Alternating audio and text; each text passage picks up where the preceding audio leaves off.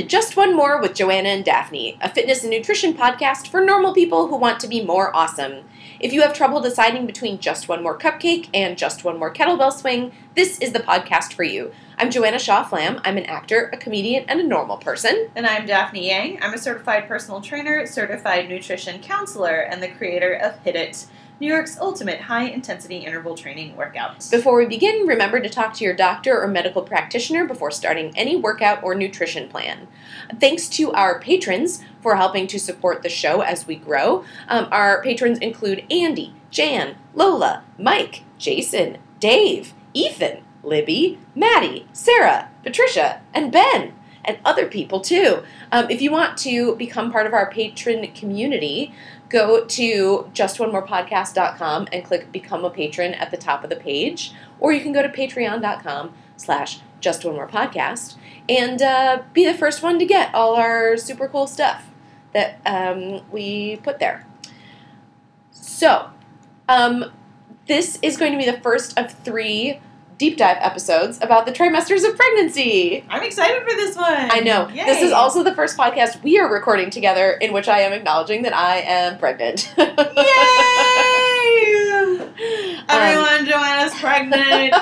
Daphne's been keeping this secret for so long. It feels like a long time. It is a long time. Pregnancy's a long time. I feel like this episode is also kind of like your coming out party. Yeah, kind of. Yeah. Even though it's just you and I here right now. Where's my parade, Daphne? I know. Where's your party hat? I have a cake waiting for you outside of the room.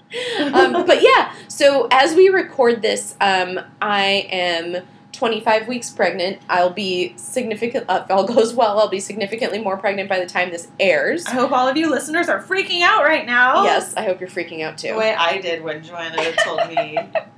And I burst into tears. Yeah, so. I think, I recorded it, and Oh, yeah.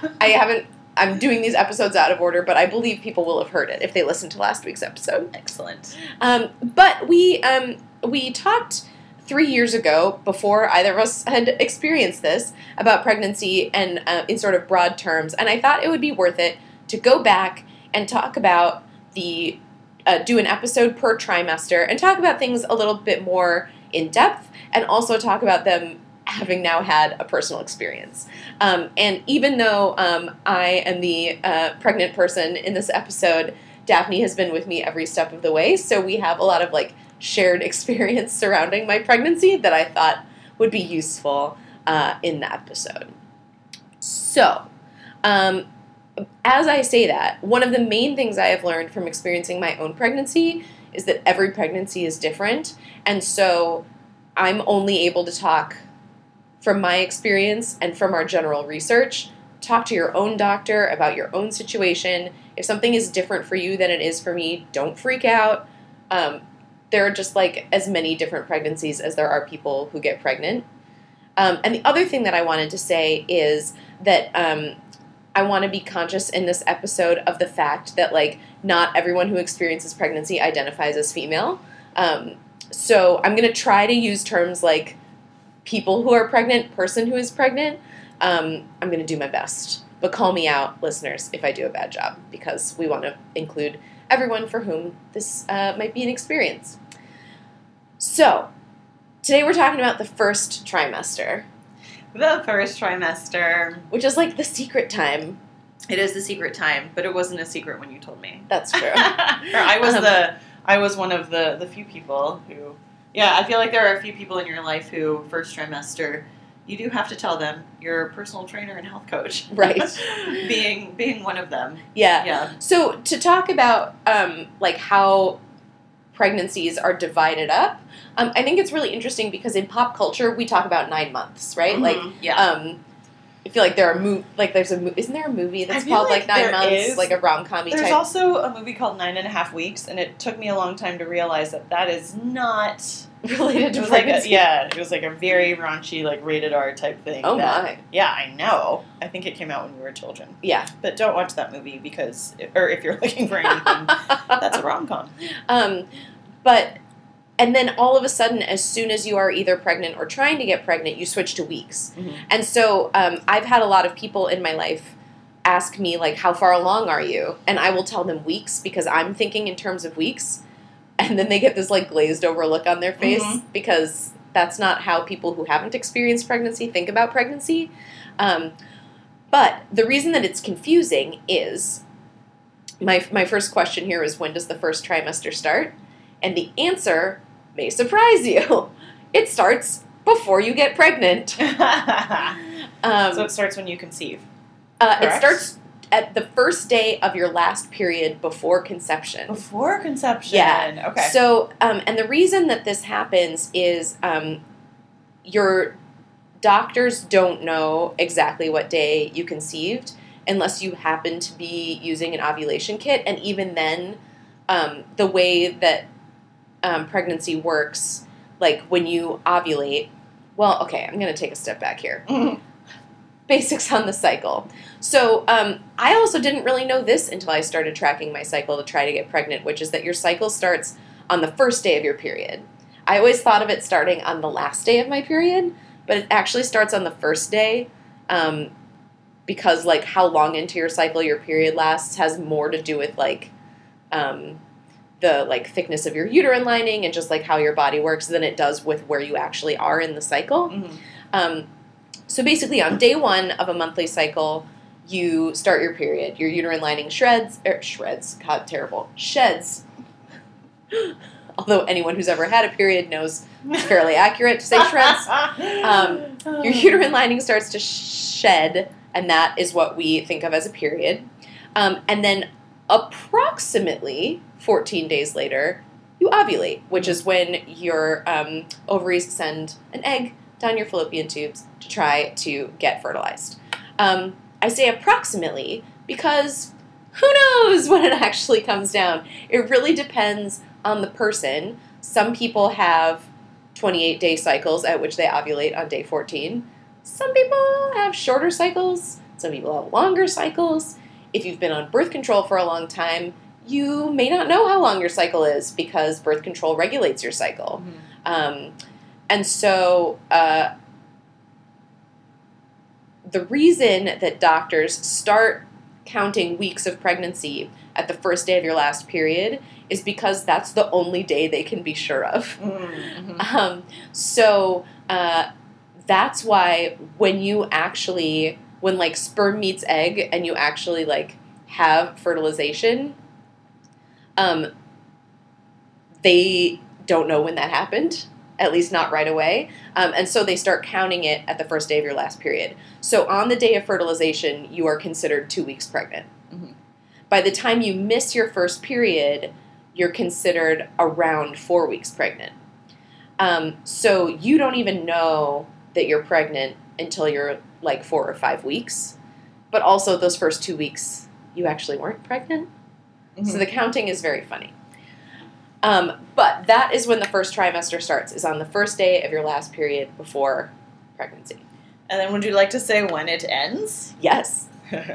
So your first trimester, the trimesters are like around 13 weeks. And I've seen some differing like demarcation as to like, is it week 12? Is it week 13? Is it week 14? But like basically 13 weeks-ish is the end of the first trimester. So that, if you're counting in months, is like around 3 months, except that since a pregnancy is generally counted as 40 weeks, if you divide 40 by 3, you get like an extra week in there. So converting from weeks to months is a little bit confusing. Mm-hmm. But it's around 3 months into your pregnancy is the end of your first trimester. So, the next thing I was going to talk about is pregnancy testing, because somewhere in there, if you get pregnant, you're going to find out about it. And people at some point in time, point, you should find out that you're pregnant because you might want to make some changes. So I thought about this a lot when I was trying to get pregnant. How like in olden times. Like, it really has not been that long that pregnancy tests like we have now have existed. Like, did you watch Glow?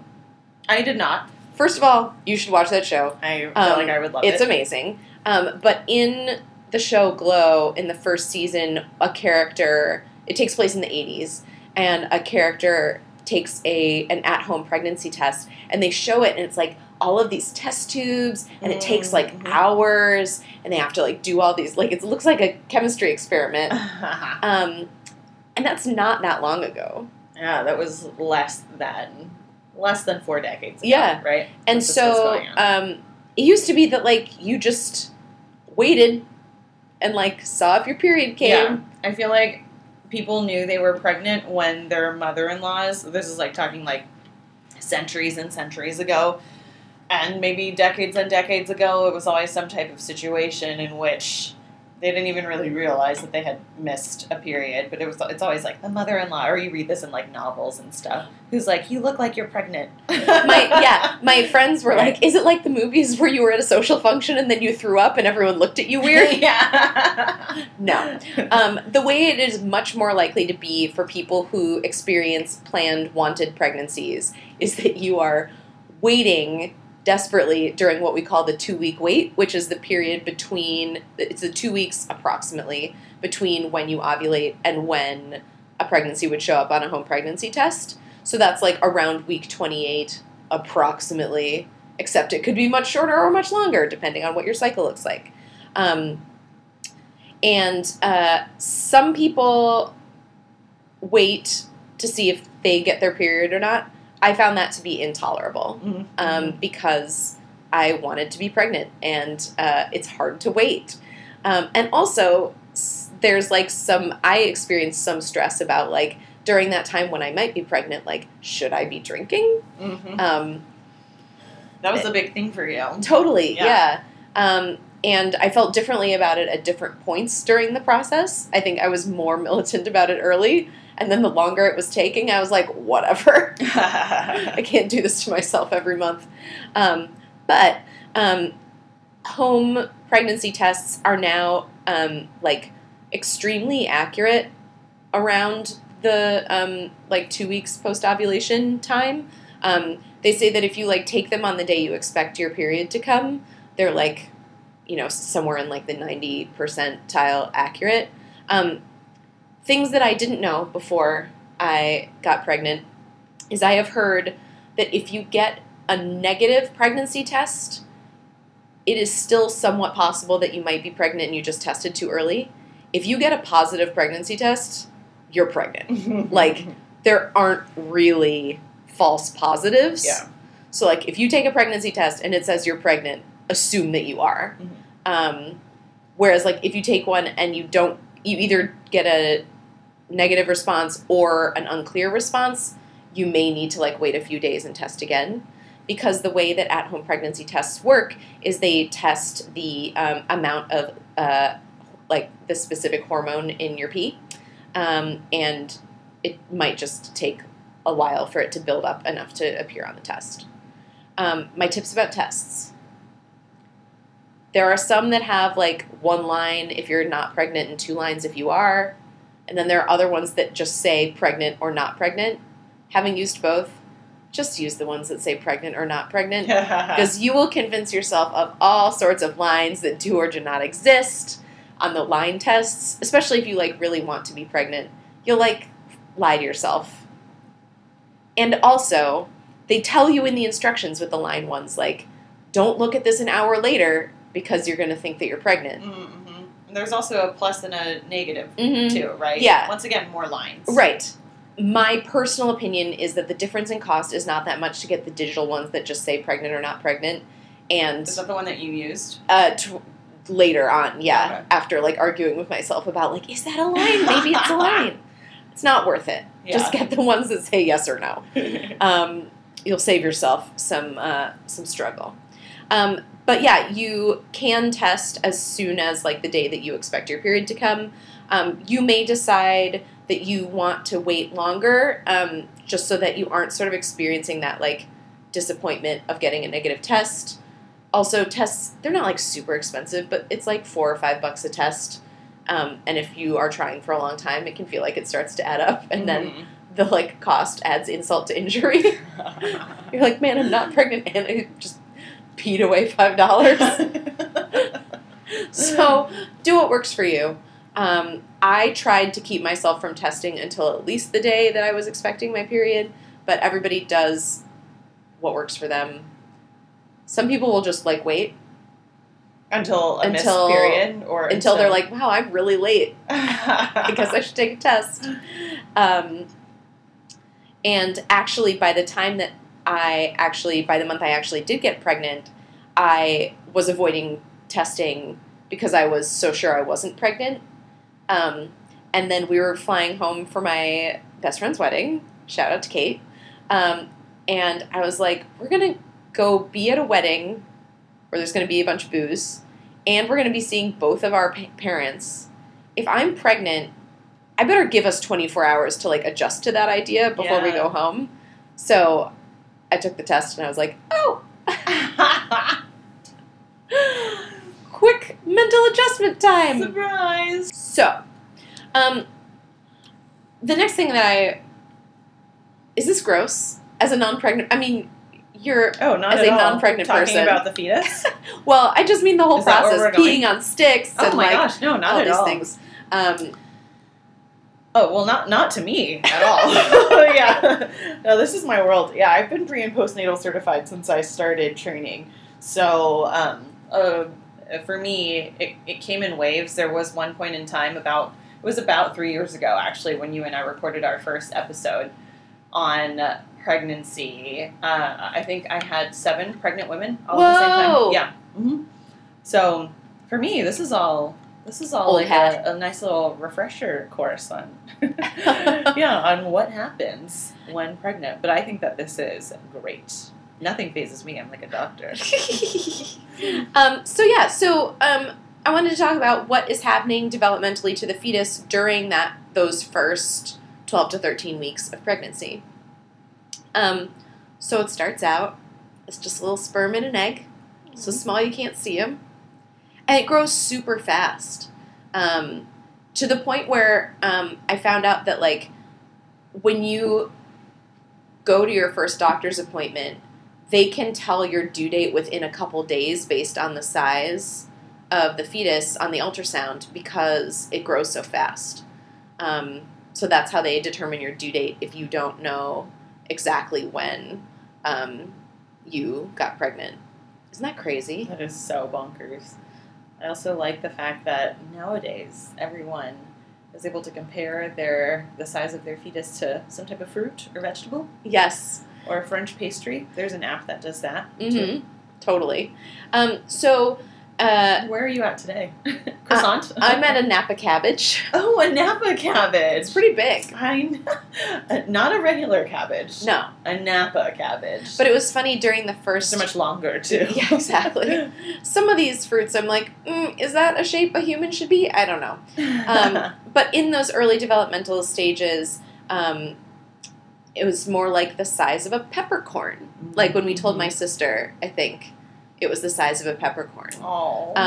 It's so cute. It's cute and weird. So basically, like, during that first trimester, the embryo, and I feel bad because there are different times at which you do call it an embryo and a fetus and all those things, and I don't remember what the difference is. But it's like, as it grows, it gets more and more official names. And there's also a line, so before you're, like, 6 weeks pregnant, they consider it a chemical pregnancy, which means that, like, you may technically be pregnant, but it's not, it's still totally possible that you could never know you were pregnant, and that the pregnancy, if it wasn't viable, would essentially, end itself in a way that you would basically think was a period. And that's just a natural way of your body making sure that if you're going to put all the time and energy into growing a fetus, that it has the best chance of surviving. Mm-hmm. And then going back to the embryo and fetus. Yes, thank you. It's bring week me 4. some science. Yeah. And so around week 4, that's when the embryo will split into 2, and then it creates the placenta, which is what delivers nutrients and oxygen to your baby throughout the pregnancy. Totally. And so it's also during the stage around week 4 that, like, the brain and the spinal cord and the backbone form, nerves start to form, kind of laying the foundation for your baby's eyes and vision. And an interesting thing about the placenta is when you're talking about, like, not just what's happening to the embryo/fetus, but what's happening to the person that is growing that inside of their body, is that until the placenta is fully formed, you, the host, are basically handling all the hormonal stuff for the embryo/fetus. So and interesting. That is the reason, transitioning a little bit into what's happening to a pregnant person's body, that is the reason that the first trimester can be so rough, is because your body is experiencing all these crazy hormone changes because you're handling all the hormones for this little creature because there's no placenta to do it for them. And so they think that may have something to do with what causes morning sickness. They think that may have to do with, like, why you get so tired in those first 12 to 13 weeks, why you have, like, mood swings, like aversions or cravings for foods, because the placenta isn't there to, like, take some of that stress off of you. Well, I know the answer to this, but Joanna, did you experience any of those sensations? I did. Honestly, I got off way easier than a lot of people, but weeks 6 through 8, I was pretty nauseous. I never vomed, but I felt pretty gross and was having to eat pretzels in bed before getting out. I called them bedsels. That's cute. And yeah, I feel like 3 weeks is getting off pretty easy. Some people don't feel morning sickness at all. Also, like, anything you read now about morning sickness, the first thing they say is, like, it's called morning sickness, but it can happen anytime. Which, like, yes, that is definitely true. You're not creative for saying it within the first 3 seconds of talking about morning sickness. But it does happen to be true that it's, like, for most people, happens at many times of day. Things they suggest include, like, keeping your blood sugar relatively stable by eating something like pretzels or saltines before you get out of bed. They really don't understand a lot about morning sickness, which, considering what a huge percentage of the population it affects at some point during their lives, is insane. But the nice thing is that for most people, it goes away by the end of the first trimester because the placenta has strengthened itself and is taking on more of the work. Something else that happens during this time that applied to me because I take medication for my thyroid is that during the first trimester, the fetus can't regulate its or it doesn't make its own thyroid hormones, so it takes them from you. And so it's really important, if you have thyroid stuff going on, that you are getting your levels checked during the first trimester, because the way my doctor explained it was, like, your body is going to, like, suck up what the fetus needs. So it's going to leave you totally drained if you don't have enough of those hormones.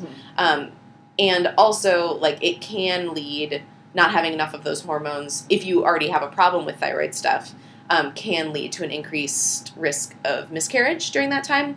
So if you have thyroid stuff, you want to make sure that you're getting your levels checked early on, that you're talking to your endocrinologist, and probably doing what my doctor did, which is, like, upping my levels as soon as I knew I wanted to get pregnant, so that my body would be ready right away. And some other symptoms of the first trimester, well, once again, tangenting off the hormones, sometimes people experience that as PMS-like symptoms. So some mood changes. Totally. Yeah, some mood changes, mood dips, or just being a little bit more, like, sensitive to different, maybe external factors. So the mood changes are a big one. And then aversions, cravings, and taste distortions. So digestion is really slowing down. And as your hormones change, you start to experience changes in food preferences. So you might find that some foods become completely intolerable, while others become very, almost kind of alluring. And it can feel a little confusing, but we all know that this is perfectly normal. This is another thing in pop culture and in the media. People always talk about certain cravings that all pregnant women have. And I remember the funniest thing for me was one of your aversions was the hand cream. Yes. Your sense of smell can go crazy when you're pregnant. And I came in one day and I was like, Daphne, I think my hand lotion went bad. And she was like, what are you talking about? And I was like, I think it smells bad. And I made you smell my lotion. And you were like, fine. It's fine. It's totally fine. And it was unscented lotion. So, unscented, like, I don't... Yeah. Unscented and nowhere near any type of expiration date. Yeah. Yeah. And it was just your body starting to create an aversion towards and being so sensitive to that smell. Yeah. And it was hard for me to tell when that was happening because it wasn't like all smells were different. It was just certain things were, like, really intense. You said you didn't like the smell of certain peanut butters, too. Yes. It was specifically, like, peanut butter as it exists in, like, processed snacks. Mm-hmm. So those, like, peanut butter-filled Trader Joe's pretzels, which I know are precious to you. They're precious to me, too. Except during my first trimester when it was, like, the least appealing thing ever. And I knew I didn't want to eat them, but we had some. And Matt was sitting next to me, and he, like, opened the bag. And this was the only time this happened so far during my pregnancy, but I was just like, oh, you cannot eat those near me. So your Betzels were definitely not the They were not peanut butter pretzels. True. But everyone experiences these things differently. I have felt like my cravings and food stuff has not been that weird. Mm-hmm. Some people have things that are, like, much more obvious. Like, the one you always hear about is, like, pickles and ice cream or, like... But I have not felt that way. Some of that is just, like, random luck of the draw. And some of it, you and I talked about this a little bit. I was just about to bring up. Go ahead. Yeah, well, something you had mentioned to me was we've worked with you for a long time on intuitive eating as it was and always being in tune with what it was that you're mentally, physically, emotionally, or spiritually craving for food or nourishment in that present moment. So transitioning into the world of pregnancy... it was almost not so much of a big change because you already had been really listening to what you have been wanting for so many years now. So, so you realizing you were sensitive to certain things, or we also made mention of oftentimes when people do become pregnant and it's their first trimester and they know that they are supposed to be intuitive and listen to their cravings, and they're almost expecting the cravings. There's almost a little bit of an excitement that, oh, I get to eat these foods that I haven't eaten in a long time for reasons X, Y, Z, and the excitement over that might feel a little bit heightened. And I think maybe that's why you're easing into the food during your first trimester was pretty seamless because you've been intuitively eating all along. Yeah, I think so many women restrict what they eat so much that pregnancy is one of the only times in our culture where women feel that, like, all bets are off. And we, like, culturally encourage and accept that for this, like, one brief period in women's lives. It's okay to eat whatever you want. Mm-hmm. And I think that does probably at least amplify people's experiences of cravings. This is all speculation, but it makes sense to me. Mm-hmm. The point is, like, whether you're pregnant or not, if there's something that you're craving, like, listen to that. Totally. And, like, everything's on the menu. Yeah. If you're craving a cookie, you get to have a cookie, whether you're pregnant or not. Right. And, like, letting yourself have that is fine, and it will probably reduce the feeling of it being, like, super intense. Exactly. Yeah. And I remember some things, like, at one point in time, you really wanted, like, some cheese. It was like you needed the calcium. Yeah, especially in the first trimester, I, like, needed dairy and protein. Yeah. Mm-hmm. And I've heard lots of different wonderful things, but I also attribute it to the human body is always telling you what it needs. And so especially that will be a little heightened during times of pregnancy. So if I find a lot of women are craving, like, burgers because they feel like they need the iron. I remember one client was really craving beets. Like, she really wanted a beet and goat cheese salad because she was craving the iron. Calcium, so craving the cheese, and I think that's where the ice cream craving comes in. You know, also ice cream is delicious. Yeah, that too. Yes, some Talenti gelato, so we can get the Tupperware out of the Talenti To kit. use for snack mix. So, but yeah, and then some other things that you might experience in the first trimester, fatigue. For me, that is what in terms of all the pregnant women who I have been working with, and then also just friends and my older sister, and the fatigue in the first trimester is a real thing. And then I always find it ironic because the first trimester is when you're not showing. So it's almost like you're not showing, no one knows yet that you're pregnant, really. It's not quite visible, but this is when your body is so tired. And the reason why is because your metabolic rate is way above normal. And your metabolism is essentially working in overdrive because it's trying to create the start of a human. So you're burning so much energy just to function. Something I always said to you is like, of course you're going to be tired. Like, your body is growing a baby. Your body is building a baby. There's a great Ali Wong joke where she's like, I'm busy. I'm building an eyeball. Exactly. And that's where some of the fatigue comes in. Mm-hmm. So, and then so those are physical changes. And then also the emotional ups and downs make you feel mentally spent too. So totally normal. And if you are experiencing the extreme fatigue of the first trimester, evaluating your lifestyle, doing things that, resting when you feel the need to rest, making shifts in your day-to-day life to give yourself a little bit more rest, not overworking, and then exercise can actually help rev up your energy. Yes, everyone says that, and it was like the last thing I wanted to do. Like, I had a really regular exercise life. It wasn't like super impressive, but I was working out like 3 to 4 times a week very regularly for years. And during my first trimester, I just like didn't have it. I just didn't have the gas. And so I listened to that and I said, like, I'm going to try to do some prenatal yoga videos at home. I'm going to try to like go for some walks. But it really did feel dramatic to me, like how much energy I had. The thing that I will say is like, your energy is going to come back in the second trimester. And my doctor was, like, pretty direct about it and said, like, as soon as you can, you want to get back to the stuff that you were doing before you got pregnant, because the more that you exercise safely and within reason, but the more that you exercise during your pregnancy, the better outcomes are for you and for the baby. Definitely. And when she told me that, I was like, ugh. But once I did get back into it, like around the end of the first trimester, going into the second trimester, it really has gotten a lot better. Mm-hmm. And we'll talk about this more in the second trimester episode, but the funny thing is, then second trimester, you're showing, and that's when everyone is like, oh, you're pregnant. Like, shouldn't you be resting? Sit down. But that's when your energy levels come back. Totally. So it's so bonkers. It is bonkers. And then another thing that happens is a lot of women feel thirst and frequent urination. Oh, yeah, I was super thirsty. Yeah. Actually, that's the first sign that I had that I was pregnant is, like, before I even took the test, I was, like, super thirsty.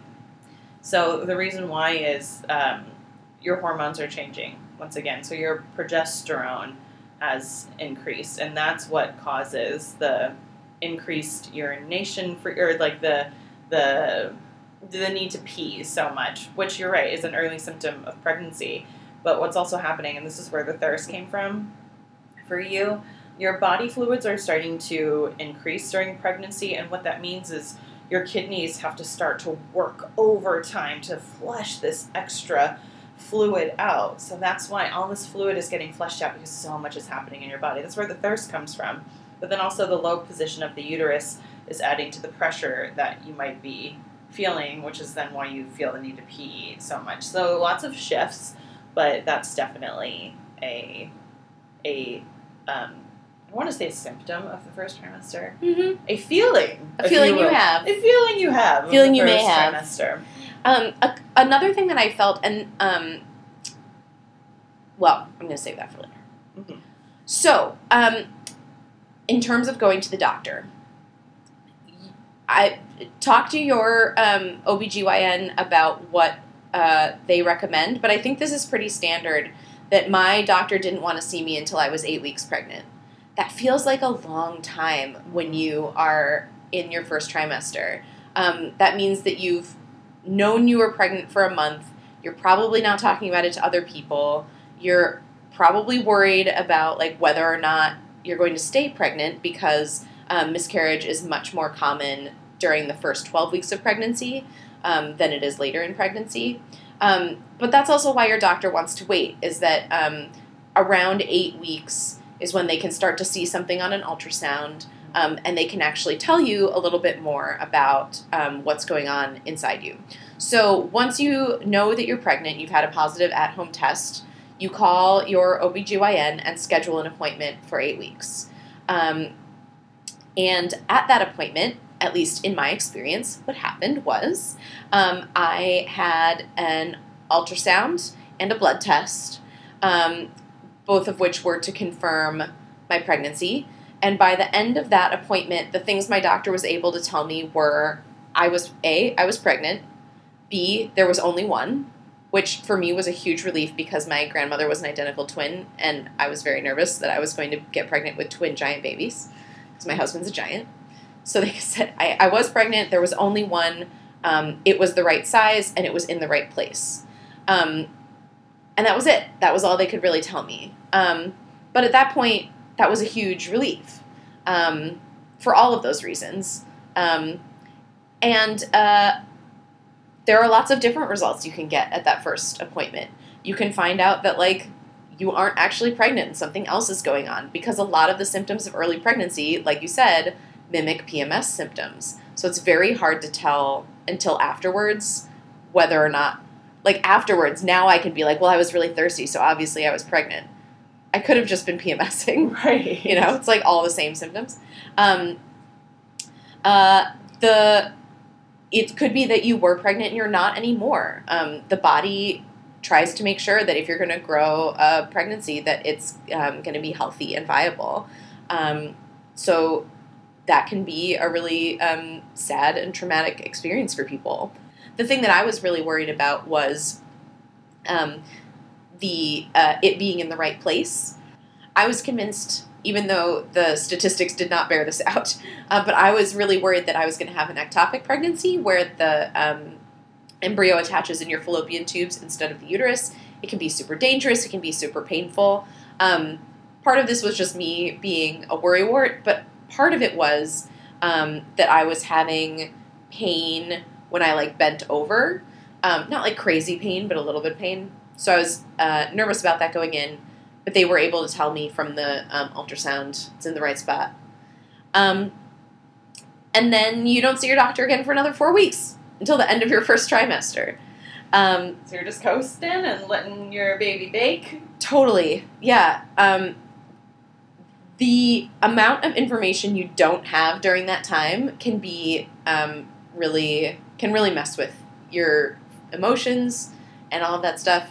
Did you find that was the case for you? Yeah, I mean, what I have found through the whole process of being pregnant is leading up to an appointment, I get the most nervous. Mm-hmm. Immediately after the appointment, I feel great. And then the further it gets from that appointment and the closer it gets to the next appointment, the more nervous I get about how things are going. I think a lot of women can relate to that. Totally. Because it's just hard not to know, you know? You know, we've talked a lot about, like, in the first trimester, people probably don't know. So that's a personal decision for you. Like, you get to decide who you want to tell, when you want to tell them. The reason that a lot of people don't share the news of a pregnancy until the end of the first trimester is twofold. One is because of the miscarriage risk that we mentioned earlier, that, like, miscarriages are much more common in the first 12 weeks of a pregnancy than after that. And so some people don't want to announce because either they just feel it's bad luck, or they don't want to have to, like, take it back, or they don't want to have to be public about a miscarriage experience if they don't want to. I think there are a lot of people who are working really hard to decrease the stigma around miscarriage because it's extremely common. It's so common. It's like 1 in 3 I don't know if it's 1 in 3 women or 1 in 3 pregnancies, but I think it's And 1 see, in the 3 thing is- women have experienced a miscarriage. And a quick tangent, they're so common, but the reason why they're more, we hear about it more now is because we also exist in a day and age now where we are finding out we're pregnant So much sooner. away, so much sooner. Whereas back in the day, women would have miscarriages because once again they were so normal, like early on, and they wouldn't even know that they had them. So Totally. Yeah. That's one of the sort of downsides of our testing getting better is that, totally, because it does cause a lot of emotional turmoil. or it can, you know. Yeah. I think people have different experiences of that. That's very true. Yes, it Um, really depends on the person. You're absolutely Yeah, right. and what else you've experienced and what your expectations are.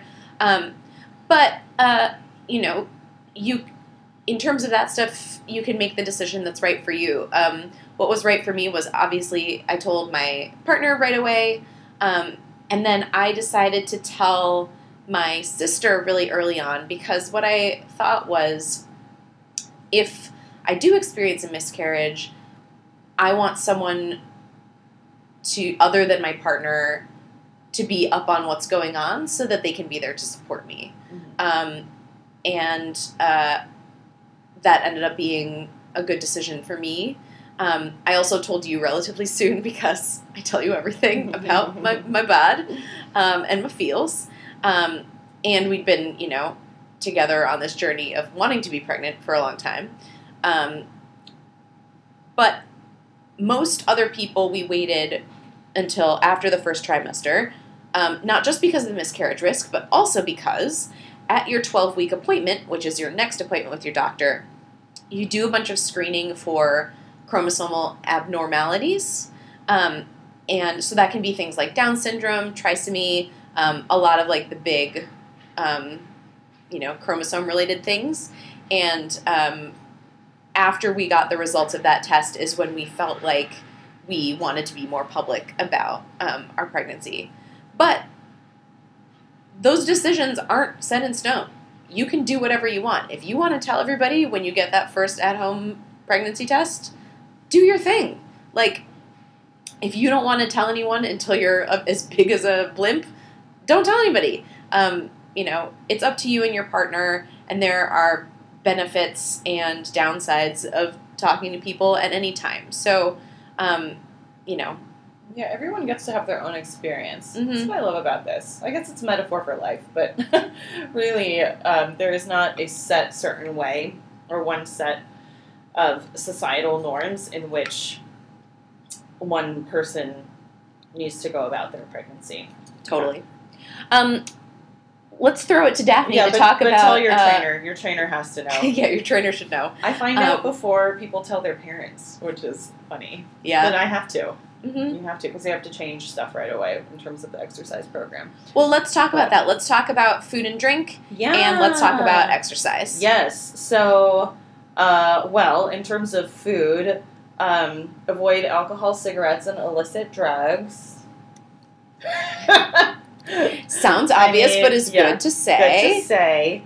Unheated deli meats, soft cooked or raw eggs, raw or undercooked meats, raw sprouts. Don't handle cat litter or gardening without gloves.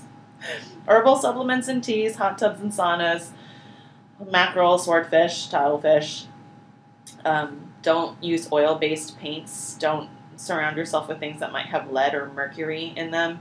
Also a good idea in normal life. Yeah, cleaning products. And don't take any medication that's not approved by your doctor. And then obviously no x-rays. And then soft cheeses, unpasteurized milk, and unpasteurized juices. So just a big just say no to all those things. And then you just want to think about nutrient density and listening to your body and eating intuitively and eating things that sound and feel delicious to you, but also eating things that are packing a punch when it comes to protein, fat, carbohydrates, and vitamins and minerals. So in terms of exercise, what you can do is pretty much everything you were doing beforehand. But once again, your energy levels are super low.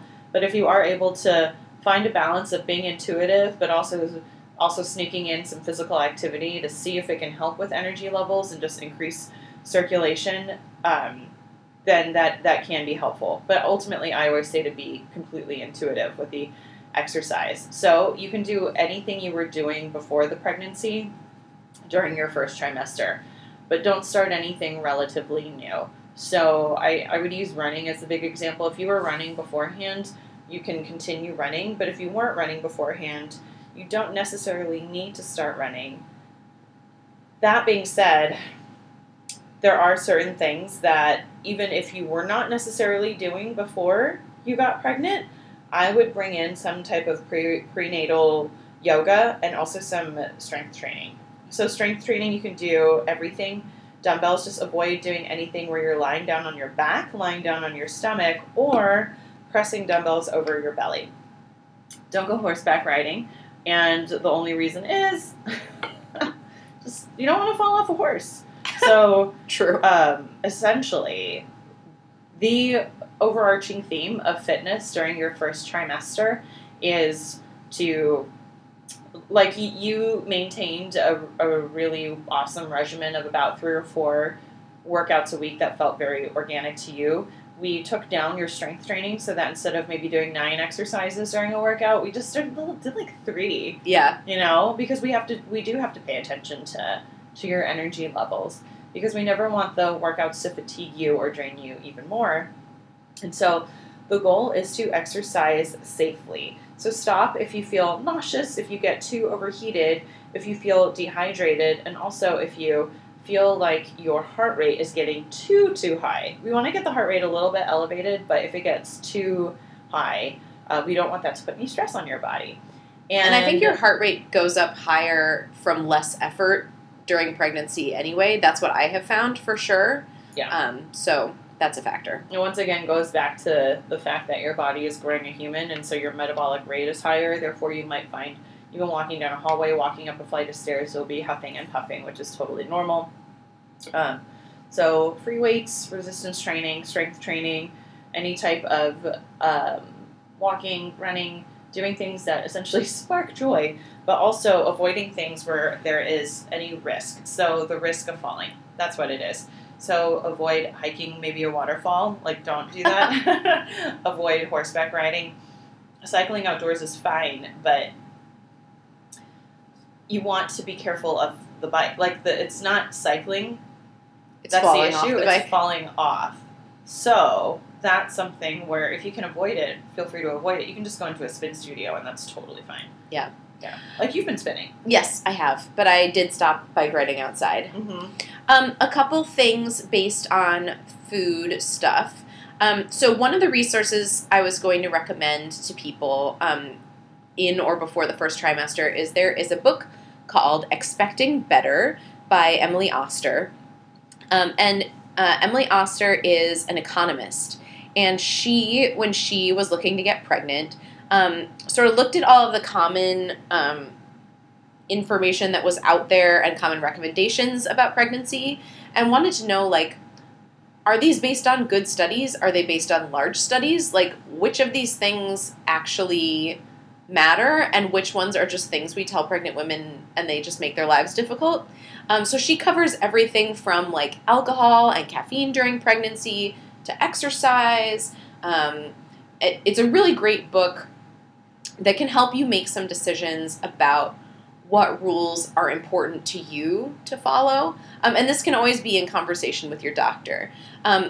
But she doesn't say, like, based on this information, these are the new rules. She said, based on the information, you make your own decision. So, like, some of the foods that you mentioned, she goes through all of the, like, food and drink restrictions and talks about, like, why are these things restricted? Why aren't you supposed to handle cat litter? Why is raw dairy off of the menu?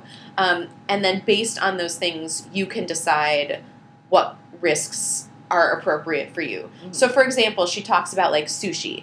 Like, raw fish, everybody knows, like, you're not supposed to eat sushi during pregnancy. And she looked at why that was, and she said, with raw fish, it's just an issue of food poisoning. But the danger of getting food poisoning of that type when you're pregnant is not actually any worse than the danger of getting that kind of food poisoning when you're not pregnant. of course, it's not pleasant to have food poisoning when you're pregnant, but it's not pleasant to have it anytime. So she said, like, if that's a risk that you're willing to take in your regular life, she wouldn't eat, like, gas station sushi, but, like, if you have a place that you go and feel confident about the quality of the fish, she says that she felt for herself that that was a risk she was willing to take. Whereas with the deli meat thing, the reason that they tell you to avoid deli meats is because of the risk of listeria, which is a kind of foodborne illness that is actually especially dangerous for pregnant women. It can really be dangerous for fetuses. So she said she did avoid deli meats, even though she didn't avoid sushi, because of the type of risk that it was. So if you're interested in knowing more about where some of those rules come from, Expecting Better is a great book for doing that. Awesome. It also is just, like, really respectful of pregnant women and their agency, which a lot of stuff about being pregnant is kind of paternalistic and is like, we're just going to make these blanket rules because we don't believe women can make rules and stick to them for themselves. That is really and I was like, are you kidding? Women are the best at rules. Yeah. And they're always making them. We're so good at thinking for ourselves. We are great at it. So, the other resource I was going to recommend is the Pregnancy Podcast, very simply named. But I, especially early on in my pregnancy, I was, like, so hungry for information. And the Pregnancy Podcast has great episodes in their, like, regular feed, and then they also have a separate feed called the 40 Weeks Podcast that has a little 5-minute episode for each week of pregnancy. I really recommend it. It's a great resource. Is there anything else you wanted to say about the first trimester, Daphne? I think that just about covers it. I love that we get the first-hand experience from you. Yes, me too. So I'm going to do a little takeaway. So the first trimester is the first approximately 13 weeks of a pregnancy.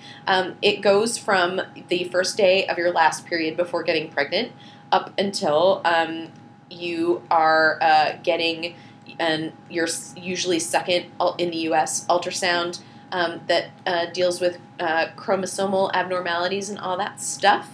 There's a lot of changes going on that we talk about. Biological changes, emotional changes, all of those things. It's a cool time. You can make your own decision about who you want to let in on that time and how much of it you want to keep for yourself and your partner.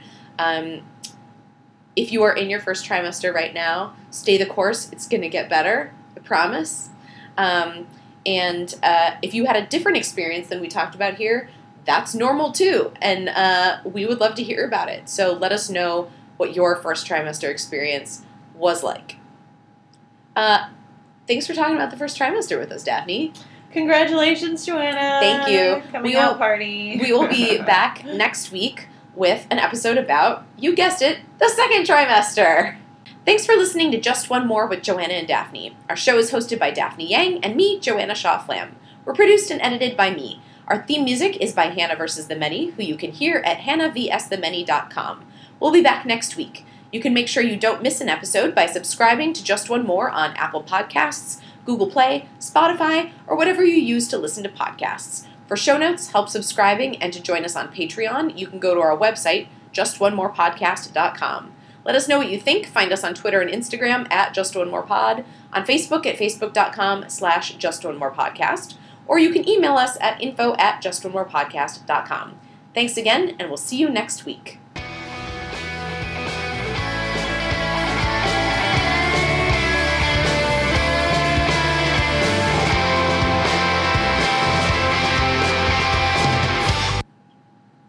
It was funny when we, the other week, recorded the one where we, like, ran to the other room at the end to record Rage Box. Oh, yeah. I could hear myself be out of breath. That's from so walking awesome. to the other room. That is so When funny. I listened to the recording, I was like, oh, God. Pregnant lady. Get it together.